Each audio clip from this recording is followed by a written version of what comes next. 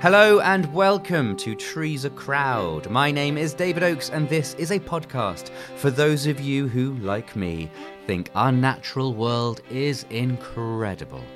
For those in awe of nature's power, especially when distilled within a single wildflower, this is a podcast where I get to speak to those bipeds who are dedicated to or inspired by our natural world.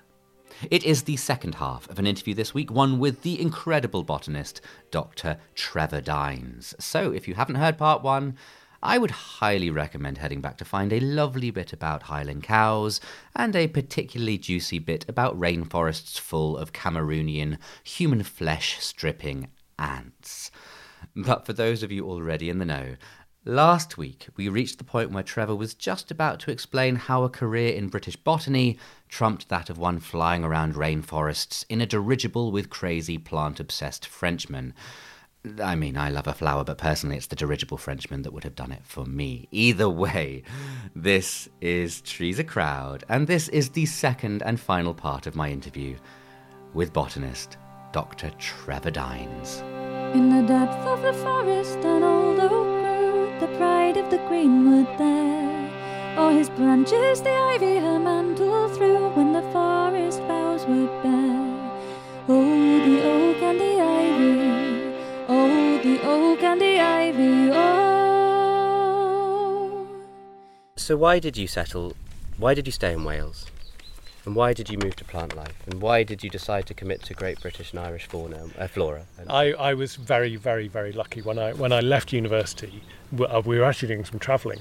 And as I left the airport, I put in an application to the Botanical Society of the British Isles for a unique opportunity to study the flora of Britain.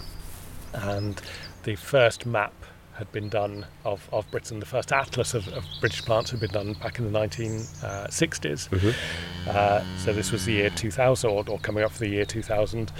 We would publish a new atlas that would map all plants of Britain and Ireland and look back at that atlas from the 60s and compare work the state out what of the change was and what's driving the change, how much change had there been. So I was the coordinator for that project, getting the field work done, and that's when I... Do you know why they chose you? No, what I do know... Were you the only person who applied? No, I wasn't. What I do know is that there was a committee looking after the applications, and a very dear friend of mine called Arthur Chater, who's the county recorder for Ceredigion or Cardiganshire. This committee had gone through the list of applicants, and mine had gone to the side, and Arthur put my application back on top and said we need to consider him. So I think... Yeah, that's what made my career, basically. So I owe a lot to Arthur Chater. Yes, I haven't seen him for many years. It'd be good to see him again. Yeah. So Yes. So that was a unique opportunity, and for me, I met this amazing network and family of recorders in Britain. All of these volunteers that go out and spend all of their time out in the countryside, literally looking at the ground and working out what's what and where it's growing. I might get you to explain quickly what the atlas looks like and how, by comparing a view of the atlas from the 60s to 2002, was it? Yeah.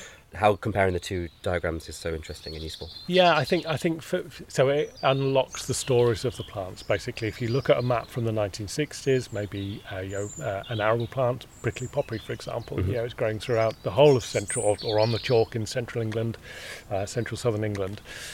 Compare it to the map today, and you can see that it's disappeared from loads of those areas. So that gives you that change. But that change is telling you a story. Sure. What's happened, what's gone on with that species. For that one, it's fairly obvious. We know with the intensification of agriculture, when those losses took place, use of herbicides and fertilizers.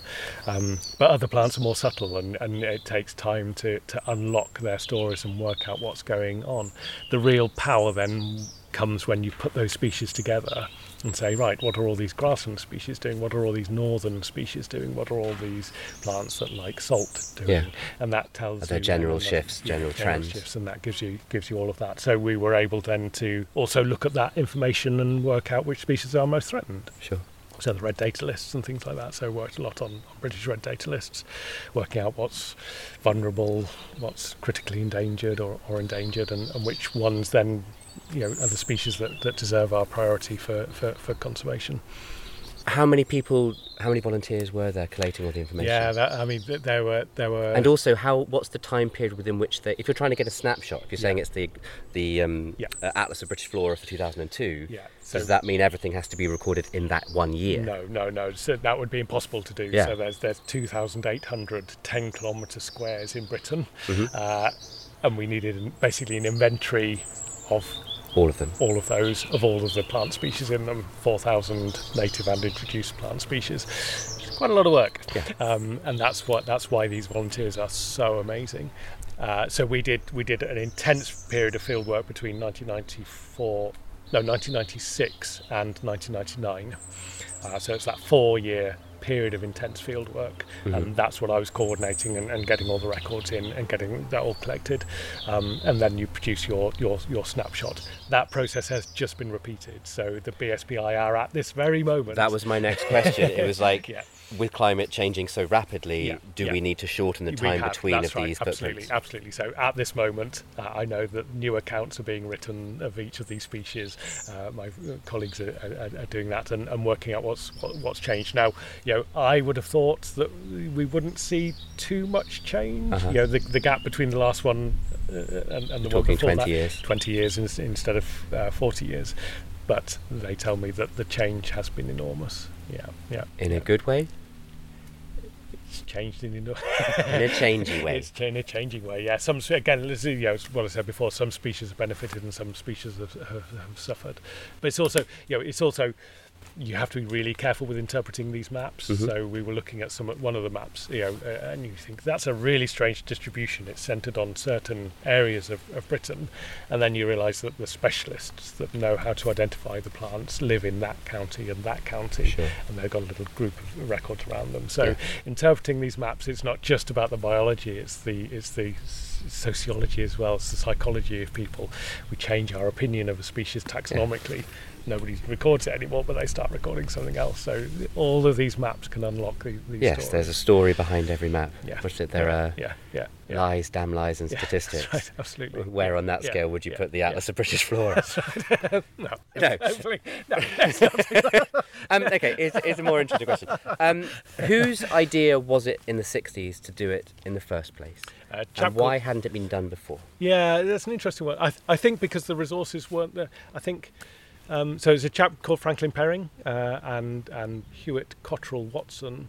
Was it Watson? Yeah, I think he was around. And they started looking at the distribution of plants on that national scale. So I think it took an evolution of the BSBI to become that national mapping organisation. For them to say, right, this can be done at scale. Also, there were developments in computers, so they could do that computerization now. In fact, they did most of it by punch card, and they didn't have computers available. They had sort of very, we would not call them computers. They were machines, analytical machines that were able to sort out punch cards and things. So they could go, right, let's extract from this desk full of record cards, put in a pin all the way through, and you can pull out all of the records of that species, of that particular species. So yeah, they were there, and they literally prepared the dot maps by hand.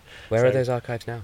They're down with Centre for Ecology and Hydrology at Monkswood at CEH. So that's sort of the centre of all biological recording in Britain. Fantastic organisation with all of those records stored down there. So yeah, that was the first atlas in the world actually of a flora of a country. And so it's literally groundbreaking. And but there's nothing better to stimulate a botanist to go out and do some recording than publish maybe a slightly incomplete map. And they look at it and go, oh no, I know that species is just down the road from me, just over there, so I can add to that. So publishing these maps, if you can't find a new species, the second best thing is discovering a species that people do know about but somewhere else. That's right, absolutely. Do you think there'll ever be a realignment of the 10 kilometre squares, or do you think that is now set in stone? Yeah, I think that's set in stone. And is there must be a problem with where some of the borders lie? it's all set in stone. Okay. So Like, I find maps incredible. I Yeah, mean, that's the thing. yeah, I mean, yeah. when you look through the atlas and you can see yeah, see where flowers have mapped out, or where new roadways have gone, or where rivers are, Yeah, or yeah. how the temperature shift between the 60s to the Yeah. to the noughties has happened, and Yeah, it's that's right. quite astounding. yeah. I mean, there's a plant that grows in the hedgerows around here, Tamus communis, and it's a relative of the sweet potato. It's our Uh-huh. only member of the sweet potato family. Oh, okay. You look at the map of that, and it goes north and north and north, and then it just suddenly stops. There's almost a straight line where it stops, and you're thinking, why? There's plenty of lovely habitat further north, Yeah. but it's to do with the temperature at which pollination can take place in July. Well, And that obviously. just blows my mind that there's such a sensitive element Mhm. of a plant's ecology that can limit its distribution, or that's what causes it to grow where it grows. And it's those little things that you can unlock in a plant's biology that are so to interesting. define everything Yeah. about where it is. But also then our human impact layering on top of that over the generations. So if you go back far enough, there's a lake up in the mountains up here. If you take a sample of peat from Sure. the bottom of that lake, you'll find 8,000 years ago, hemp starts appearing as an indicator. There's pollen in the pollen record of hemp 8,000 years ago. So that's people using Yeah. hemp, Probably for clothing. probably for clothing, Yeah. probably for rope, probably Yeah. for other sources as well. But enough of it was grown in this landscape to leave a for the significant. pollen to arrive in an upland mountain lake, settle to the bottom, and for us to find it 8,000 years later. Amazing. From the atlas, was that when you then moved to plant life? Yeah, so the Shall end. we move down to the bottom of the meadow Yeah. to talk about that? Yeah, yes. And see if we can There find might be any. a little bit less shade, but if we go right down to the very bottom, there'll be some shade down Great, there. let's do we can that. go and look for some butterflies, maybe. See I what's love a enjoying- butterfly. See what's enjoying this meadow.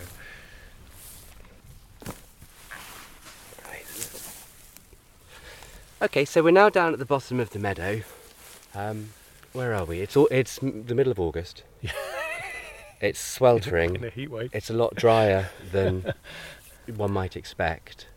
But we still saw some things on the way down. I Yeah, guess. I mean, this time of year, particularly the knapweed is in flower. Our knapweed flowers really late. I'm never quite sure why, but it gives a real. This is where we're really getting a spike of nectar at Mhm. this time of year, which is great for bees and things heading into autumn and winter. So yeah. Loads of nectar, but we should be having devil's bit scabious and things like that growing Saw a little now. bit. Little bit, but most of the plants, when they get stressed like this under these dry conditions and this heat, they start jettisoning. They go into survival mode and start jettisoning, the bits that they don't need, which is the flowers and things. So a lot of plants will be dying back into their roots or into the rhizomes or things underground, and it's just survival mode. Are you worried? It's interesting. I wouldn't like to say, well, back in 2012, 2013, I started getting worried about drought Mhm. as a driver of change in plant communities. And people talking about climate change and the temperature changing, but I've always been much more concerned about the impact that drought's going to have on plants, because it has a much more quicker impact. Sure. And slightly under the radar, we've had in the last sort of 5 years, I think it's 3 really quite hard spring droughts, April, May. It's been very, very dry. And they affect a lot of annuals that have started to grow at Sure. that time of year. So in this meadow, I've seen almost extinction of yellow rattle one year, and near a little thing called lesser trefoil, which is another winter annual. It's almost completely disappeared because of a couple of spring Sure. droughts. So the plants are responding much quicker to this drought You also situation. talk about yellow rattle as being the meadow maker. Yeah, that's without right. that you don't have a wildflower meadow. Yeah, exactly. So that germinates in the spring, and little roots go down and form little hemiparasitic on the species around it, particularly grasses. So it'll tap into their roots with these little things called Horstoria, and it's the thief of the meadow basically. It's stealing nutrients and water from the plants around it, suppressing the grass. about sort of 40-60% suppression in the growth of the grass, and that then gives room for other species to give space in amongst this thick sward. So without the yellow rattle, you sort of almost can't produce a meadow hen. It's called meadow maker. Sure. Eyebrights do the same thing as well. Got lots of eyebright in this meadow, which is fantastic. But without that, you're struggling to get species to establish. So if you're creating a wildflower meadow, we now say get yellow rattle in there first and get that first. And hope there's not a spring drought. I hope there's not a spring drought. So you moved to Plant Life in when? Sorry. In 2000 at the very end of 2001. And for those who don't know what Plant Life is, it is a plant conservation charity. So it's we always sort of describe it as the RSPB of the plant world. So people understand what we mean by that. So looking after conservation organisation, looking after all of our rare plants, but also the fungi, which aren't plants or animals, lichens and mosses, which and are neither one species or another species. Yes, so it's a very... You take everything that nobody else wants. Exactly. And you try selling a lichen that basically looks like somebody's splodged some porridge on a tree trunk and tried to do a national press release on that. Don't you condescend the lichen? If I could go back and rechange my career path, instead of going to drama school, I'd become a lichen specialist. I think lichen are amazing. One of my good friends, Dave Lammercraft, he moved from the RSPB to join Plant Life and has become leading expert on lichens, and he can wander up to a tree and see things that I would never ever see. They are phenomenal. He is phenomenal, and I think that whole world is just tantalising and fantastic. And like you, I would. Mosses are always the things that I regret not looking at mosses. When I was a kid, I always said that moss was my best friend. I literally did. I had moss on my mantelpiece that I used to stroke. I wasn't a normal childhood, but I certainly didn't join the Wessex Orchid Society. But I think we could have been friends in another life. So what was your first role at Plant Life? The job that was advertised was to set up Plant Life in Wales and to establish a presence in Wales. So the organisation was based in London at that time, a small and vibrant group of Is that staff. strange that a plant charity organisation should be set up in the capital city? I think that was a factor of the legacy. They started off in a small office in the Natural History Museum. Okay. So then they attracted staff from around the London area. And off then you go. Yeah. But yes, that had certainly been clocked. So at the same time, the Welsh office was set up. Colleagues set up the Scottish office as well. So there was an active move out of the capital, and indeed now Plant Life is based in Scotland. Well, HQ is down in Salisbury, which is where I'm from originally. Which is where I went to school. Oh, is it? Yeah, I went to Bishop Wordsworth School. Oh, really? Yeah. Oh, wow, fantastic. It's a lovely city, absolutely superb. And then we've got offices in Wales and Scotland and other places around Britain. So So I had the task of establishing a presence in Wales, and that was very much a focus on species recovery. So a suite of species that we were sort of responsible for, going out and finding where those species were, monitoring them, but then crucially, and the bit that I really enjoyed was having those conversations with those landowners to, what's the management that's needed for these things. So bringing that ecology to life in terms of management. Management was Do you was think our mantra. Local farmers and landowners found it easier to talk to you because you came from a background of agriculture and you weren't just a spotty botanist who likes to go into rigid balls? Yeah.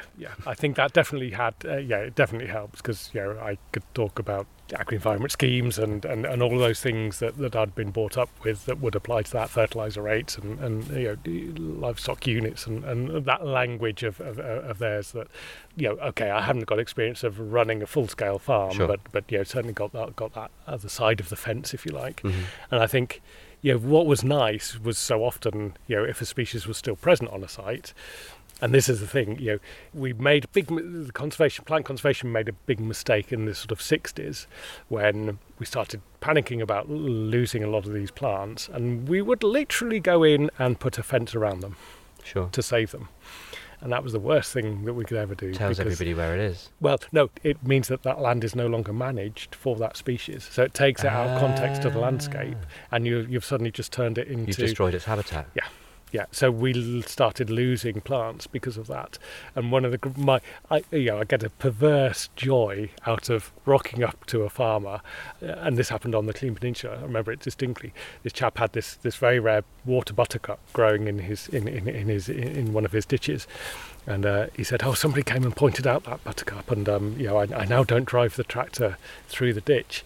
I said, get your tractor now and drive it through the ditch, because that's exactly what it needs. These plants are growing there because of soil compaction, maybe, or disturbance, or the right level of grazing. Carry on doing what you're doing. That's often the message: is carry on doing what you're doing, rather than changing it. If the plants are still there, then they're there because of a reason. And you still want it to carry on. So it's sort of like almost anti-conservation. Just carry on with what you're doing. It's a very strange way. I mean, everyone talks about bringing back beavers and putting bison back in Kent, or whatever it is. Like it's about retroactively turning things back to a perceived idyll, if you will. Yeah. There's something quite wonderful to hear about an arm of conservation that's about trying to maintain a status quo. Now, looking after what we've got, and not accidentally destroying it by trying to preserve it. That's right. I think So for me, most species, if you look at this landscape here, most of the species living in this landscape, plants love sun. Mm-hmm. Okay, that's what plants are all after. Every single one of these things that we're sitting on and under are reaching for the sun. Okay, so where you've got sun hitting the ground, that's where you get most plant diversity. Sure. So these are open habitats, open heathland, open grassland, that's where you get most species. So about 700 species grow in these open habitats. Now, if we over-manage them, if we over-farm them, if we pour loads of agrochemicals on them, they can't cope with that. So we get about 80 species thriving on intensive farmland. But if you then remove the management that we're doing, if I was to take the cows out of this meadow and not leave this meadow alone, we would quickly see within 2 years, 3 years, the number of species starting to decline. And it'll come down to around 400 species can live in sort of scrub, and then eventually in woodland. So as more shading starts coming in, the fewer and fewer species can live there. Now, that's not to say that woodland is bad, no. But what it's to say is that it's that mixture of habitats that we really, really need. And this, for me, is one of the big problems or big challenges of rewilding, is that now people associate that with not doing anything. Sure. So we're polarising our landscape, quite literally, into very, very intensively managed and not managed at all. And it's called the intermediate disturbance hypothesis. I call it Goldilocks ecology. What most plants want is something in the middle. Sure. And that's where our diversity, that's where most of it is. But it's also the hardest for us to get right, because we're kind of lazy. Yeah. So we do the easy thing, which is manage it really, really hard, or step away from it. And I've given lectures about maintaining meadows and bringing, I've said to people, we've doubled the number of species in this meadow. After 4 years, we've probably got sort of over 4 tons of carbon stored in the soil in this meadow now. It's fantastic for species. We've got all these birds and beetles and butterflies and bees coming back. Oh, but it's not rewilding. That's too much. Yeah. I'm going to leave my meadow. I'm going to not do anything to my meadow. Do you think we have to designate land, therefore, as that's going to be a rewilding exercise, that is going to be a carbon sink, that field's going to be for biodiversity, that one is biodiversity but with a focus upon butterflies, that's biodiversity for beavers? Everything is interconnected, obviously, but do you think humankind can be perfectly chaotic enough to allow that to happen naturally without us trying to micromanage it? I don't know why we're not allowing ourselves to be more perfectly chaotic, because we are as a species, but well, no, we're not. We prefer order. We prefer, there's a fence there that demarcates our land from our neighbour's land. We like that order. We like that understanding, and I think that's the problem. We fence off our woodlands. The worst thing you can do to a woodland is fence it off. Sure. In the past, in whichever idyll you want to go back to, but in the sort of 1800s, our woodlands would have been open. They would have been harvested. Coppice has disappeared. 97% of coppice has disappeared from Britain. One of the most depressing experiences for me is to walk into a woodland these days, because all you see is a blanket of brambles and bracken, and it's a dark silent place. Yeah. We've lost that management that opens up those woodlands, makes them vibrant Are communities. we not moving back to that though? I mean, there were things like in Epping Forest are. where we discovered that when coppicing stopped and when grazing Yeah. stopped, that it just became that a dense We're starting wasteland. to. And with bison in Kent as well, the Yeah. exercise there And is to try and open that up. That's again. where rewilding is exciting, is because it's getting back to those processes. It's getting those processes back into the landscape that allow that diversity and that vibrancy to return. But I worry that we've gone too far in that way of rewilding equals do nothing. Sure. Because plants need management. This is I mentioned it earlier. Plants are rooted to the spot. Yeah. So that knapweed growing next to you is completely dependent on what you do to it. It can't get up and move to the next field where conditions are better. So for plants, it's all about management, and they need a heathland as well on a slightly longer scale, but it's the same sort of thing. So I've just been looking at all of the spotted rock rose sites on Anglesey, really rare plants. It's county flower of Anglesey. Beautiful little thing, drops its petals at midday, lovely little flower, so you have to survey in the morning, which is quite annoying. But 78% of those sites, just over 50 sites, 78% of them are undergrazed. So we've removed cattle grazing, pony grazing from these heathland sites because we think that's better for these heathland sites, but it's not. We are losing the diversity of them. So since the 1980s, we've lost about 30 of those 50 spotted rock rose sites. So to make it all about me, where I grew up was the New Forest, which is somewhere that has always actively been managed since 1066 by livestock, and also they burn back quite a lot of the scrub every year. Yeah. How do you think about that management of that particular national park? I love that. I grew up also in Hampshire, not far from the New Forest, and love it. It's a dynamic, open landscape where management is happening. Sure. So ticking all my boxes for me. Thank you very much. That's New great. Forest, good. I mean, there's going to be nuances, obviously, and things that are being done too much and too little in places. But BSBI did a survey. The Botanical Society of British Isles did a survey of all the threatened species in Britain that we thought were declining, and the biggest driver of decline at all of those sites, 38%, way above everything else, was under management. Okay. So if there's management happening, I'm a happy chap. So I guess that's why one of the schemes that you introduced at Plant Life is so successful and everyone likes it, because it works upon something that's already managed, but also allows wild spaces enough to grow, which is No Mow May. Yeah. So that was one of your babies. Yeah. Can you explain what that is and why it's so brilliant? Yeah, it's And exciting. why my other half should let me do it Yes, throughout the you should. entirety of the lawn every year. Put your lawnmower away. It's a kind of win-win-win for everything, carbon, wildlife, and people, because you can just sit in your garden and with a glass of wine and do nothing. Do nothing for nature. How's Sure. that for a little strapline? So, with the loss of wildflower meadows from our landscape, gardens have become much more important as places where our wildlife can live, and there was a lot of talk about how important our gardens were. And everybody was talking about having your pile of logs or your bug hotel, or you're digging your pond, planting pollinators. I was thinking, well, we've got all these lawns. What are we doing with these lawns? And there's I think BTO did a survey of wildlife features in our gardens, and lawns were not even included as a wildlife feature, even though on the website they had a picture of a hedgehog foraging on a lawn. Sure. So I thought, okay, look, there's something happening here. We're not recognising how important our lawns are, and what are they doing for pollinators. I've become really interested in pollinator networks and different species that are pollinating. So we started looking at and basically asking the questions: what can a lawn do for wildlife? How many flowers do we have on our lawns? What's the value of lawns to wildlife? And it turns out, that they're amazing in terms of pumping out nectar and supporting species. So we've got over 200 different species of plant grow on our lawns in Britain. So they're potentially very, very valuable wildlife sites. But the problem is that we mow them too often. So everybody's going out Once a week, once every fortnight if you're really bad. And that pressure to mow is so intense. Yeah. That pressure to we fetishise our lawns. We're absolutely obsessed with well, they're keeping them green. associated. I I think it might have been Guy Shrubsole, I can't remember who wrote it, but there was a very interesting article about the history of lawns and how they're associated with wealth and royalty, and how they're That's right. it's all an about your obsession. neighbours. It's about how manicured it is, and That's how right. which direction do your stripes go? Oh, you've gone for stripes, we go for a checkered effect, Yeah, or what, yeah, blah blah yeah, blah blah yeah, blah. Yeah. So I thought, how can we stop people doing any of that Yeah. at all and let the flowers grow? Because this was the problem. A lot of these species are growing on these lawns, but aren't allowed to flower.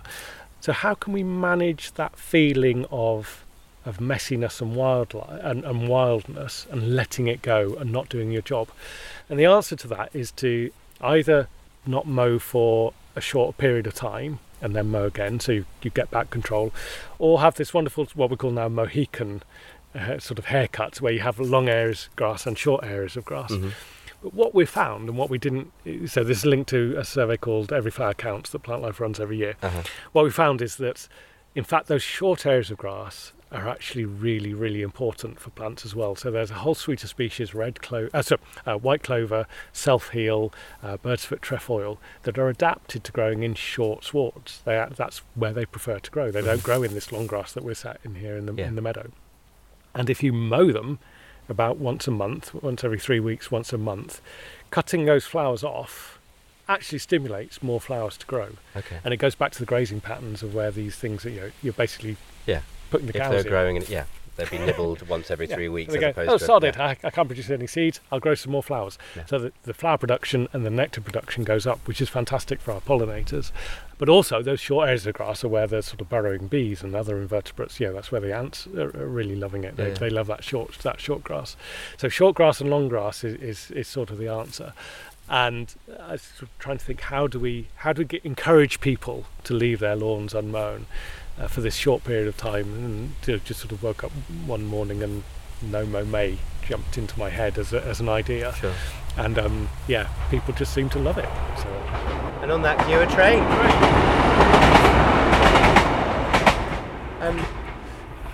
Not wanting to skip over the decades that you spent at Plant Life, but you left Plant Life a year ago. Yeah. No Mow May aside, what do you think your biggest, greatest legacy has been from your time there? How have you left our plants? I would like to think that the thing that gets me out of bed every day and makes me want to do this is to get people to look at plants in a different light and go, even if they're just going, oh, there's a daisy, there's a dandelion, that has a role to play, that's doing something in our environment, or just enjoying it for a moment, just looking at plants in a different light. That's the thing that's really driven me. So I think through the Coronation Meadows project and Which your meadow is part of? which is this is one that really raised How many the of those profile. are there? So there's 60 I think have been Okay. produced now. The last one was in Green Park in the centre of London. Sure. So if you go up to Green Park, it should be in full flower, unless Mhm. they've cut it already. They're actually bringing sheep. It's wonderful. They bring in Into Green sheep Park? into the middle of Green Park. The Yeah. Royal Parks do it. Wonderful site. So changing people's attitudes to meadows and the value of meadows, I think that's what I'm proudest of. Do you... And No Mow May. And No Mow May. Do you get a bit of a kick out of the fact that the 20 years, give or take, that you were with Plant Life falls almost directly between the last botanical atlas of British flowers and the next one? Yeah. So they could look for trends of roadways, riverways, climate change, but also there's going to be the Trevor Dines effect in that 20-year period. Botanists of the future will look back and That's go, right. something magical happened in this two-decade period that we can't quite explain. Absolutely, yeah. I hadn't thought of it like that before. And it's really difficult to leave an organisation. I was with I bet. Plant Life for 20 years. Lots of good friends there, wonderful colleagues and wonderful times. But the time had just come to move on to something new and to get back, if I'm honest, to get back to the ground and get back to looking at rare plants in detail. Like I just mentioned, this survey of spotted rock growth that I've been doing is really, it's lovely to get back to that and work out what's happening, because I think there's so much talk these days, and I'm fed up with talk. There are so many books being published and so many opinions online, and Twitter has become absolutely vitriolic in terms of a debating chamber. So much polarization. I think a lot of harm has happened in the last 5 years. Even that people are talking so much. And yet, you go out to those sites on Anglesey, and those species are disappearing now. They need action. They need action now. We need to get grazing back onto the ground in a lot of these places. We need more farmers to. I take great comfort from the fact that at Plant Life, when we were setting up Coronation Meadows and other projects since then, farmers have started approaching us and saying, we really want these meadows in. We realise the benefits of them. We really want them to come back. That's something that, for me, taking back to that farming community, which is where I'm from, taking that message back to them, saying, look, you are part of the solution. You are very much in the helm of what happens with our countryside. Let's get on with it and start, because we know what to do. We know what to do with these plants. This is created in 5 years. Let's just do it. Is there a mandate or a law protecting this site? No. What happens when you're gone? No. So there's a 10-year agreement that we had to put in place for you to keep this meadow going for 10 years. Okay. Yeah. But that if could not, be broken. Charlie Boy comes around and hits you with a stick. Yeah. If I died and moved on or whatever, every meadow is at the fate of the owners. So that's why it's so important to engender within them that desire, rather than doing it for other people. They have to be doing it for themselves, and that's why engaging with the farming community, talking their language, understanding the complexity of the farming life and where this fits into that. Yeah, you need to be here all year round to make sure that the cattle can come And the down. thing I love most is bringing farmers here and showing them this meadow and getting them to think, okay, so not talking about all of my farm, but I'd love to do that on one of my farms. So we had the Highland Cattle Society here, and they were so keen on that because they can see the benefits for the cattle. Yeah. So There are 3 questions that I ask everyone who comes on the podcast. Okay. The first question now is, looking nervous. if you could go for a walk anywhere in the world right now, where would it be? That one's easy to answer. I would go to a place called Cwm Idwal, which is in the Snowdonia Mountains, and it's where all of our amazing Arctic alpine species are, up in the high rocky cliffs of Snowdonia. There's a gully at the top called the Devil's Kitchen, and there's a small waterfall that comes out of that gully, and I can spend hours and hours and hours scouring the boulders that have fallen down from that escarpment that are covered in the rarest and most beautiful alpine plants. And it's just it's like an alpine garden for a naturalist, and it's just fantastic. That's not what I would have expected, having gone through wildflower meadows to Cameroonian canopies, for you to choose an Arctic alpine, That's why alpine? It's on a different scale.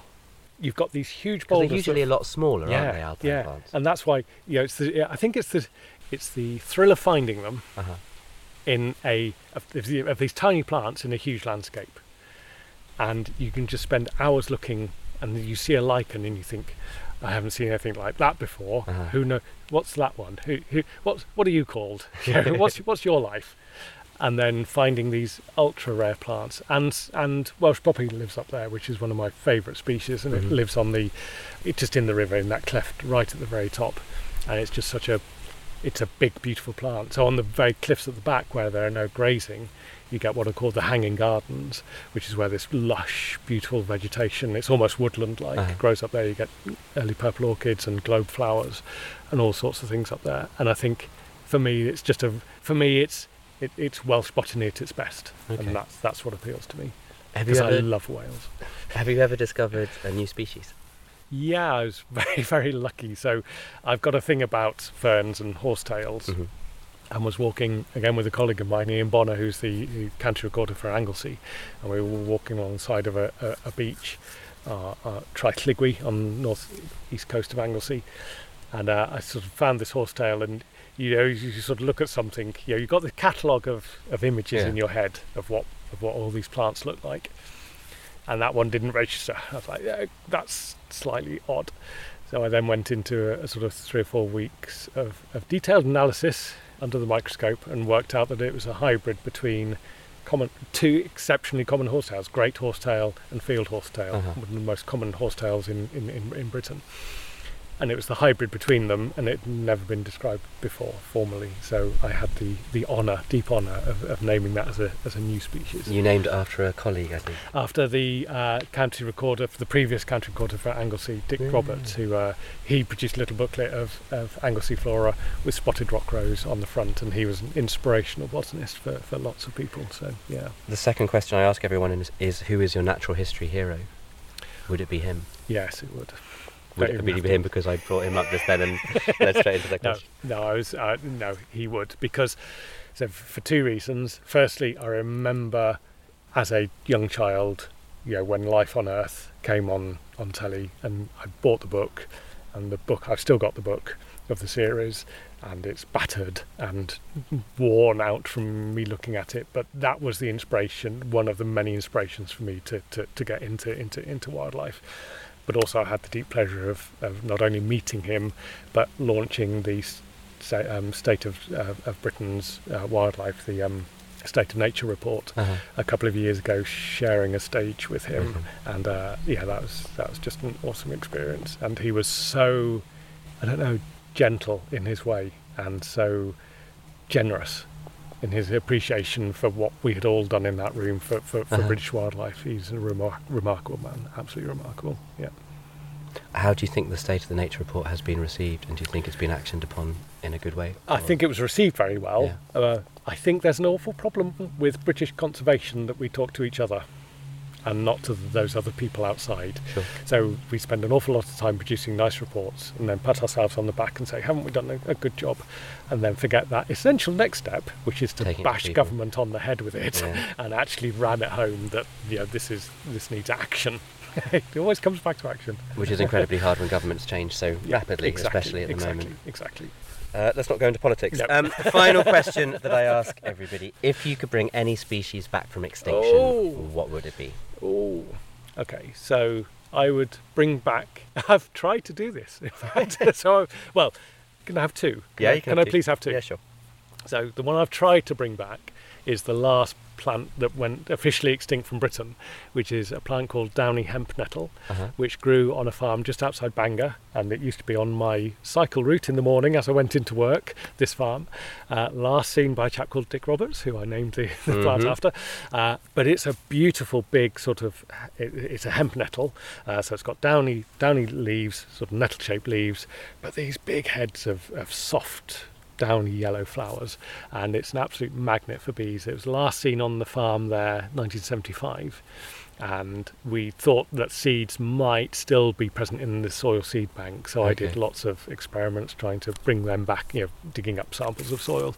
Didn't happen, unfortunately, but we still live in hope. So that would be the one that not only I would love to bring it back just to see it there, but we could actually grasp the nettle literally and bring it back. How long does it take before something is deemed extinct?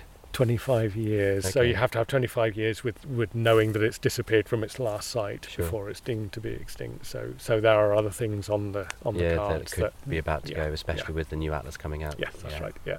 That's scary. Yeah. Second and choice. The second choice, if I think I mentioned them earlier, I would love to, within my love of horsetails and ferns, go back to a carboniferous rainforest and just see giant towering horsetails and club mosses, and just I was nearly a geologist. I did geology A-level and just adore geology, and just I will spend any time on holiday not looking at plants and looking at geology instead.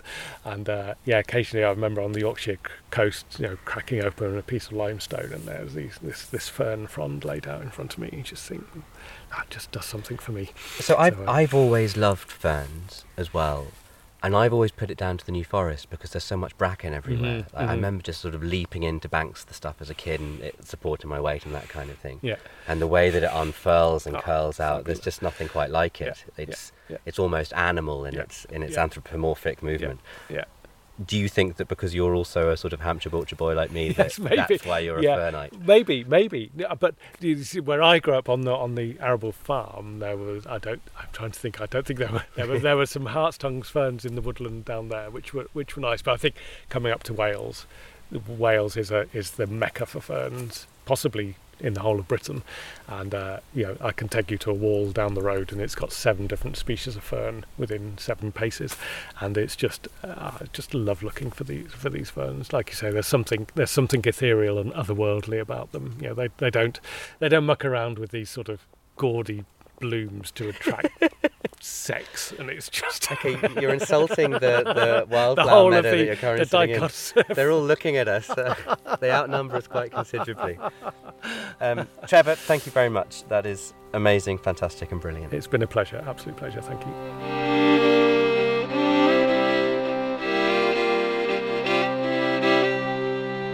And so with that, it brings to a close my time spent with the truly inspirational Trevor Dines. A massive thank you to Trevor for showing me around his meadow and for sitting out in the baking summer sun for as long as we did. Should you be lucky enough to have a garden, I really, really hope that this episode has inspired you to think about trying out No Mow May this year, if you don't already. And if you're not fortunate enough to have your own green space, well, why not go and find the sheep grazing London's Green Park, or head up into the northern Welsh mountains, or just pop outside and see what flowers you can find growing upon the crannies and brick walls, etc. Plants really are everywhere. Plants truly are amazing, and plants genuinely are our lifeblood. For information on much of what Trevor touched upon in these episodes, head along to treesacrowd.fm, where you will find links to Trevor's own website, along with a whole smorgasbord of other information and further episodes to listen to. And I am recording this outro in December of 2022. It's not yet Christmas, and there's a lot of snow on the ground already, but all going well, I should be bringing you February's episode of Trees A Crowd from beside the aforementioned reintroduced Bison of Kent. But if things don't go to plan, it will probably just be with Chris Packham or someone like that. Anyway, until February, thank you very much for listening, and bye-bye for now. Oh, the oak and the ivy. Oh, the oak and the ivy. Oh. This podcast is produced by OG Podcasts. Find out more at ogpodcasts.co.uk.